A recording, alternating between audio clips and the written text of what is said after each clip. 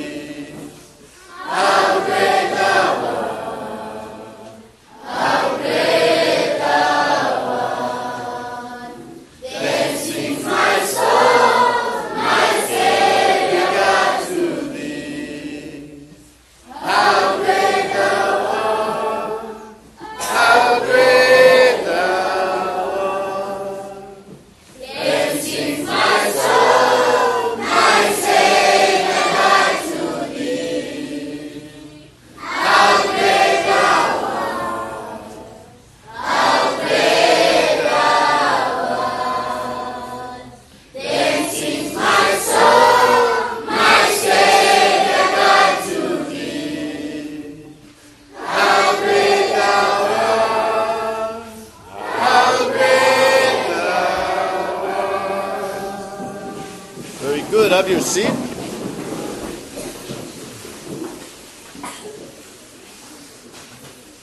This morning we again want to continue in our exposition of Psalm 146. Leo asubuhi ya leo tunaendelea katika mafundisho katika Zaburi ya 146.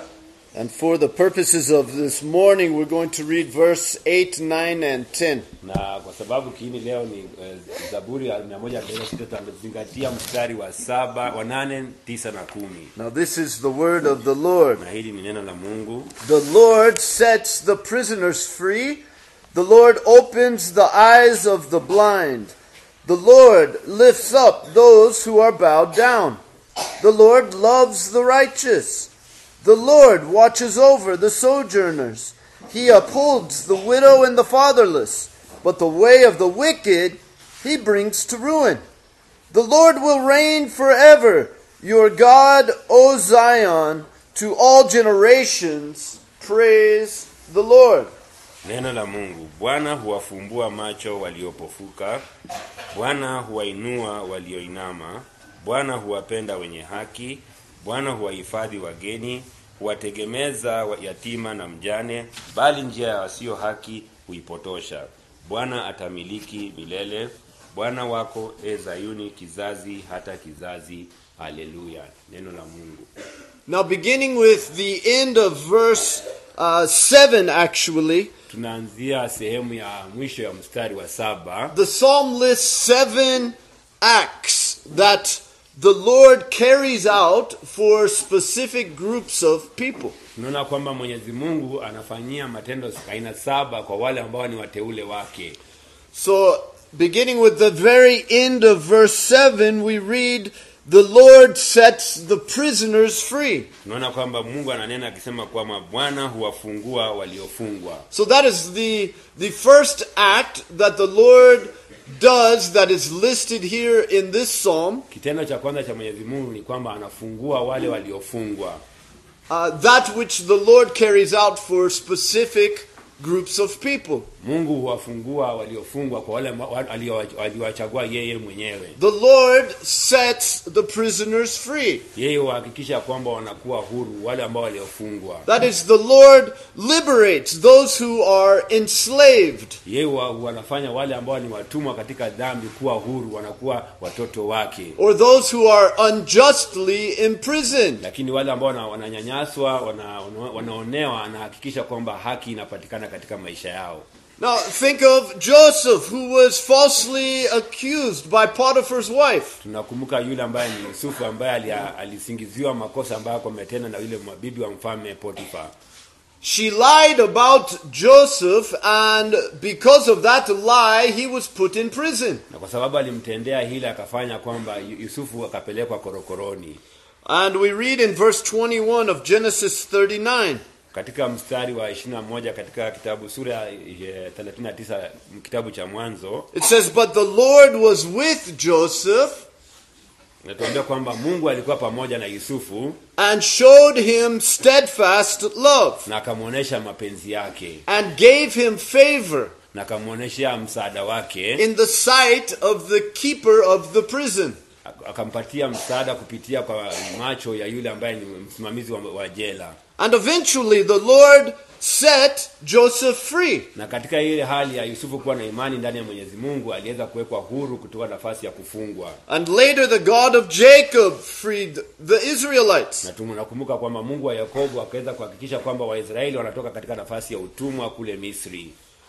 That were enslaved in Egypt. The entire nation of Israel were slaves in the land of Egypt. Tunakumbuka Wayahudi wote ama Waisraeli wote walikuwa watumwa katika nchi ya Misri, lakini kwa sababu ya msaada wa Mwenyezi Mungu wakaweza kufanywa huru. And God later set them free. Na akahakikisha kwamba wanakuwa huru kutoka nafasi ya kuwa watumwa. So the Lord sets prisoners free. Ndio maana tunaambiwa kwamba Mungu huwafungua waliofungwa. That is the first item in the list here in this psalm that the Lord does. Hiyo ni jambo la kwanza ambalo tunadokezewa katika Zaburi 146. Now the second is found in verse 8.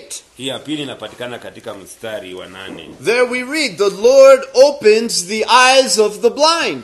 Tunaambiwa kwamba Mungu anafumbua macho ya waliopofuka. Now think of a blind person, a person who cannot see.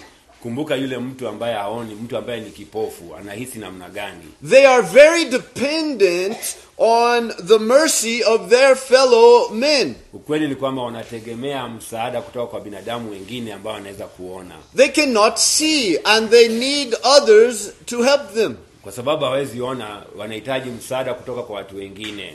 Even more so in this ancient time in which this psalm was written. Kumbuka ni hii wakati Zaburi ilikuwa imeandikwa, wakati ule watu walikuwa vipofu, ni kwamba hawako na njia tofauti ya kuweza kujisaidia.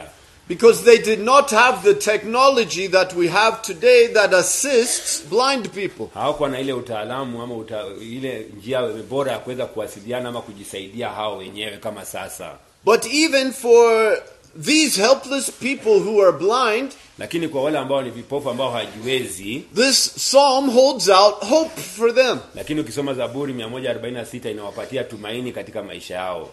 Now the third item on our list that the Lord does, kipengele cha tatu ambacho Mwenyezi Mungu anatenda katika maisha yetu, also in verse 8, inapatikana katika mstari wa 8. It says that the Lord lifts up those who are bowed down. Bwana huwainua walioinama. So in those days, many people, wakati ule wa zamani watu wengi sana, were literally bowed down from very hard, difficult labor. Walikuwa ni watu wanapitia hali ngumu katika maisha yao, na mara kwa mara walikuwa wanateseka sana. Others were in very serious debt. Unaona kwamba wengi walikuwa katika nafasi ya kuwa na madeni sana. In other words, they owed a lot of money to other people. Unakumbuka kwamba katika kufanya kazi zao ama pilika za kila siku, mara kwa mara wanapata kwamba matumizi yanazidi kiwango ya pesa ambayo wanalipwa. And such people were very discouraged. They had large burdens. Na unaona kwamba kulingana na mzigo zao mizito, walikuwa nakufa moyo kulingana na kazi ambayo walikuwa wanafanya. And the good news though for such people is that the Lord lifts up those who are bowed down. Lakini tumaini yao ni kwamba inatoka kwa Mwenyezi Mungu, ya kwamba Mungu anainua walioinama. The Lord cares. The Lord loves such kind of people, and the Lord lifts up those who are bowed down. Maandiko matakatifu yanatuambia kwamba Mungu anapenda wale walioonewa, ambao wananyanyaswa, na kwa hivyo Mwenyezi Mungu ni msaada kwao kila wakati, hata kama wanapitia shida yoyote. Now we said there were 7 items so far. We've gone through 3. Na tumesema kwamba vilikuwa vipengele 7 na tumepitia 3 kwa sasa. The fourth is that the Lord loves the righteous. Ya kwamba Mwenyezi Mungu anapenda wanaotenda haki. That is the end of verse 8. The Lord loves the righteous. Hiyo ni sentensi ya mwisho katika mstari wa 8, inasema kwamba Bwana huwapenda wenye haki. Now it might seem that the righteous do not belong in this list. Ukweli kwamba pengine unaweza angalia kwamba hawa ambao wanatenda haki hawapatikani katika orodha hii. We're talking about those who have serious problems and they are oppressed. Unaweza dhania kwamba wale ambao wanapitia shida kubwa, wanaona wananyanyaswa, pengine wako katika kikundi hiki. So you may wonder, how in the world can the righteous belong together with those who have serious problems and are oppressed? Na kwa hivyo unaweza jiuliza kwa nini wale ambao wanapitia shida ngumu pia wanaweza hesabiwa ambao ni watu ambao wanatenda haki. But we have to remember, as we have been studying the Psalms, na vile ambavyo lazima tukumbuke vile ambavyo tunatathmini katika somo la kitabu cha Zaburi, that throughout the Psalms it is often the righteous that we read are constantly assaulted and oppressed. Lakini tukumbuke katika kitabu cha Zaburi mara kwa mara tunapata ya kwamba wale watu ambao wanatenda haki mbele ya macho ya Mwenyezi Mungu ni watu ambao wanaonewa na wananyanyaswa na binadamu katika ulimwengu wetu huu. Psalm 34 in verse 19. Katika kitabu cha Zaburi 34 mstari wa 19, it says that many are the afflictions of the righteous. 34:19. Many are the afflictions of the righteous, but the Lord delivers him out of them all. Mateso ya mwenye haki ni mengi, lakini Bwana humponya nayo yote. People who are right with God, wale ambao wanatenda haki mbele ya macho za Mwenyezi Mungu, that is people who are born again. Wale ambao wamezaliwa upya. We know that we're all born the first time and we're born separate from God. We are not right with God. Tunajua kwamba huwa tunazaliwa mara moja, na wakati tunapozaliwa kwa sababu ya asili yetu ya dhambi tumetengwa kutoka kwa Mwenyezi Mungu. But when the Holy Spirit causes a person to be born again, lakini Roho Mtakatifu inaposababisha mtu kuzaliwa mara ya pili, they now have a new heart. Unakumbuka kwamba anazaliwa upya, anakuwa na moyo ya nyama, anakuwa mnyofu. And they now have faith in Jesus Christ. Na kupitia hali hiyo wanakuwa na imani ndani ya Yesu Kristo. And therefore they know they are completely dependent on God in all things. Na kupitia kwa hali ya Roho Mtakatifu kutenda kazi katika maisha yao, wema wa Mwenyezi Mungu unajaa ndani yao. And they trust God. Na wanaweka maisha yao yote, furaha yao yote, tumaini yao na nguvu zao zote ndani ya Mwenyezi Mungu. How I pray that would describe each and every one of you. Ombi letu ni kwamba kila mmoja wetu aweze kupatikana katika nafasi ya kuweka tumaini yake ndani ya Mwenyezi Mungu. That you have faith in Jesus Christ as your Savior, and therefore you know that you are totally dependent on God. Ukuwe na imani ndani ya Yesu Kristo, unajua kwamba unamtegemea Mwenyezi Mungu na hakuna kitu kingine katika maisha yako ambacho unategemea. And that you trust God. Na unatumainia Mwenyezi Mungu peke yake. And you can know that the Lord loves the righteous. Na ukumbuke kwamba Mwenyezi Mungu anapenda wanaotenda haki. You can trust Him for all your needs. Ujue kwamba Mwenyezi Mungu anakujali, na kwa hivyo mahitaji yako yote muwekelee yeye na atafanya vile ambavyo unahitaji. Now the fifth item on the list. Jambo la 5. We find it in verse 9. Inapatikana katika mstari wa 9. It says that the Lord watches over the sojourners. Bwana huwahifadhi wageni. That is, the Lord watches over the strangers. Mungu huwa anajali maslahi ya kila mtu, yule ambaye anatenda dhambi na yule ambaye anatenda haki. In those days, the strangers were the travelers or settlers from foreign lands. Ukumbuke wakati ule wa kale, wale ambao walikuwa wanaitwa watu wageni ni watu ambao wametoka katika nchi ya mbalimbali na wamekuja kutembea sehemu nyingine. And at this point they lived in Israel. Na wakati ule walikuwa wanaishi pamoja na Wayahudi wengine katika taifa la Israeli. And these people could often be taken advantage of. Na mara kwa mara walikuwa na watu ambao wanachukuliwa na wale wengine kutumiwa kwa nafasi ambayo haistahili. And they required special protection. Na kwa hivyo walikuwa wanahitaji ulinzi ambao ni tofauti. In Deuteronomy 10, katika Kumbukumbu la Torati sura ya 10, we read that the Lord executes justice for the orphan and the widow. Naambiwa kwamba Mwenyezi Mungu anahakikisha haki inapata yule ambaye ni yatima na mjane. And as we continue reading, it says that He loves strangers. Na tunakumbuka kwamba Mungu anawapenda na wanahifadhi wageni, providing for them food and clothing. akiwapatia mahitaji yao yote. And then it continues and says, you shall also love the stranger. Speaking to God's people, He's saying you should also love the stranger. Na anawaambia kwamba wale ambao wanamcha Mwenyezi Mungu ya kwamba hao pia wanatakana kufuata ule mfano wa kupenda wageni. For you were strangers in the land of Egypt. Kwa sababu hao pia walikuwa wageni katika nchi ya Misri. So God is saying that He loves strangers. Na Mungu anatuambia kwamba yeye anapenda wageni. And that God's children understand what it is like to be a stranger. Na wale ambao ni wateule wa Mwenyezi Mungu wanafaa kufahamu jinsi ya kuwa mgeni. And therefore we should also love strangers. Na kwa hivyo kama wewe pia ulikuwa mgeni, lazima ufahamu kwamba wewe pia lazima umpende mgeni vile Mungu alikupenda wewe. Now the sixth item on the list. Kipengele cha 6 kulingana na orodha ambayo tumesoma kutoka katika Zaburi 146. Still in verse 9 now. Inapatikana katika mstari wa 9. The Lord upholds the orphan and the widow. Ya kwamba huwategemeza yatima na mjane.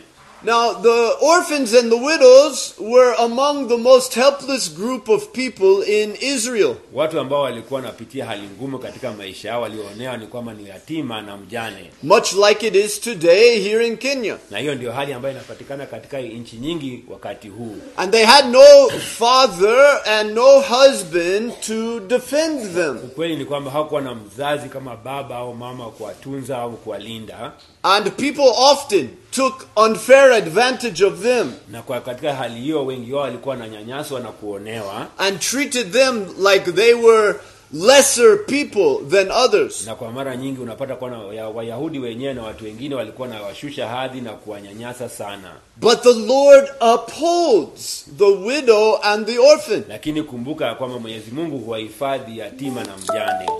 So even those who in many societies are among the most oppressed, kumbuka katika jamii yetu hata wale ambao wametengwa sana, wananyanyaswa sana katika maisha yao, the Lord gives hope. The Lord upholds them. kumbuka kwamba Mwenyezi Mungu atawahifadhi, bora wamtegemee yeye peke yake.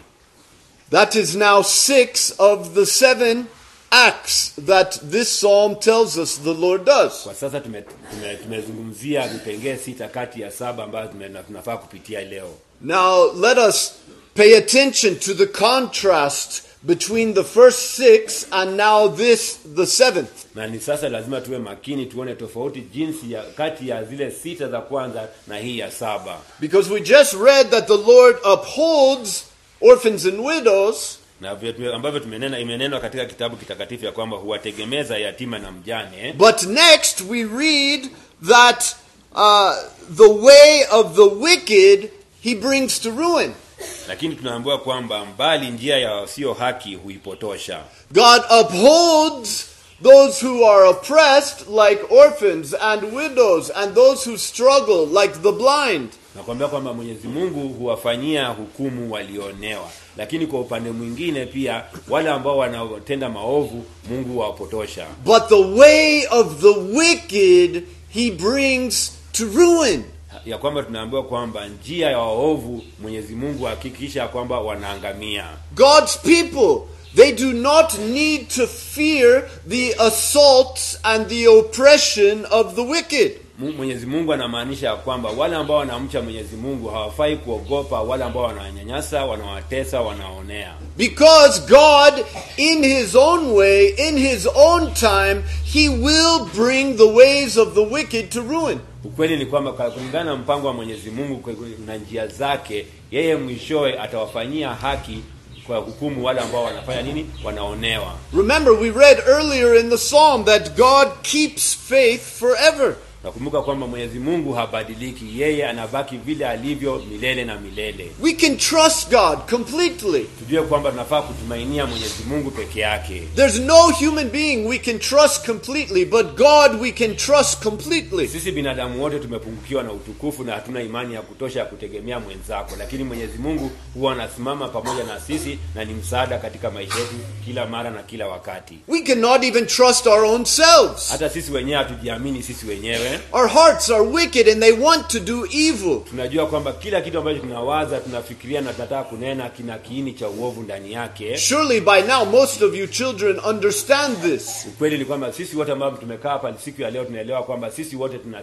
mawazo ambayo ni machafu sana. Surely by now your conscience bears witness to you that your heart is wicked. You cannot trust it. Kila mmoja mahali ambapo amekaa anajua katika nafsi yake ya kwamba kila mara na kila wakati huwa na mawazo mabaya peke yake. But God is not like us. Lakini Mungu ni tofauti, ni kinyume na sisi. God is not like any other man. Mungu sio kiumbe kingine chochote. Yeye ni muumba wetu. Yeye ndiye aliumba ulimwengu wote, nchi na mbingu. You cannot completely trust any human being. They will let you down. Binadamu hajakamilika na kwa hivyo huwezi weka tumaini yako ndani yake. Their heart is wicked just like yours. Ujue kwamba binadamu huwa anatafuta nafasi ya kuweza kunyanyasa mwenzake. But God is not that way. Lakini Mungu anatupenda sisi sote na anatutakia mema peke yake. There is no wickedness in God. Ndani ya Mwenyezi Mungu ni wema ambao umejaa peke yake. There is only good. Ujue kwamba Mungu ni mwema na anapenda mema. And righteousness. Na yeye anapenda haki. And justice. Na yeye ni mtu ambaye anapenda kuhesabiwa kati ya wenye haki. And love. Yeye amejazwa na upendo. We cannot trust other human beings. We cannot trust even our own selves. Kama hauwezi jiamini sisi wenyewe na huwezi amini binadamu wenzako kwa sababu Mwenyezi Mungu ndiye aliyetuumba na tunafaa kumwabudu yeye peke yake. But we can always trust in God. Na tunafaa kumtegemea Mwenyezi Mungu peke yake. Happy are those whose trust is in the God of Jacob. Wale wote ambao wana furaha ni wale ambao wanamtegemea Mwenyezi Mungu, Mungu wa Yakobo. He has sent us a savior. Yeye alitutumia mwokozi ambaye ni Yesu Kristo. The bad news is we are wicked and every other human being is wicked. ujumbe ambao tunafaa kujua ya kwamba sisi wote ni watu wabaya, sisi tunapenda maovu peke yake. But God in his love has sent a savior. Lakini kulingana na mapenzi ya Mwenyezi Mungu akaona kwamba atuletee mwokozi ambaye ni Yesu Kristo. Our hearts are wicked. We need a new heart. Mioyo yetu ni migumu, tunafaa kuwa na mioyo ya nyama. Our nature is wicked. We need a new nature. Asili yetu ni ile ya kufurahia dhambi na tunafaa kupata asili mpya. And God in his gift to many brings about that faith. Na kulingana na mapenzi na mpango ya Mwenyezi Mungu na nia yake ni kwamba yeye anaona kwamba tunastahili mema, na kwa hivyo anatumia nafasi ya kuleta mwanao pekee ili kupitia kwa imani ndani yake tuweze kupata wokovu. He gives us a new heart. He gives us a new nature. Abadilishe maisha yetu na tuweze kumtegemea yeye peke yake, kwa sababu yeye ndiye Mungu na ni wa milele. Whereby we can receive that Savior Jesus Christ and trust in the Lord in all things. Na kwa sababu anatupenda sana, anatuhimiza kwamba tupokee Yesu Kristo katika maisha yetu ili tuweze kuwa pamoja naye siku za mwisho. Let's all stand. Sisi wote tusimame. Manuel, will you close us in prayer? Tuiname na tuombe. Mwenyezi Mungu, tunasema ni asante kwa neno ambayo tumesikiza siku ya leo. Mwenyezi Mungu, tunaomba kwamba iweze kutujenga kiroho, kwa sababu sisi ni watenda dhambi. Mwenyezi Mungu, kwa sababu ya msamaha wetu umetupatia nafasi ya kuweza kusikiza neno lako siku ya leo. Na haya yote yanatendeka kwa sababu unajali maslahi yetu, unaangalia maisha yetu ya usoni. Mwenyezi Mungu, naomba kwamba watoto ambao wamekaa hapa siku ya leo, neno hili liweze kuwaguza, kwamba katika maisha yao wajue kwamba Mwenyezi Mungu ndio msaada katika maisha yao. Wenzangu, walimu, na mimi mwenyewe na ndugu yetu Jeff, kwamba tujue kwamba Mungu anatusaidia na mapenzi yake ndiyo yamefanya tukakutana siku ya leo hapa pamoja. Naomba haya machache nikiamini katika jina la Yesu Kristo. Praise God from blessings flow. Praise him, all creatures here below. Praise him above you, heavenly hosts. Praise Father, Son, and Holy Ghost.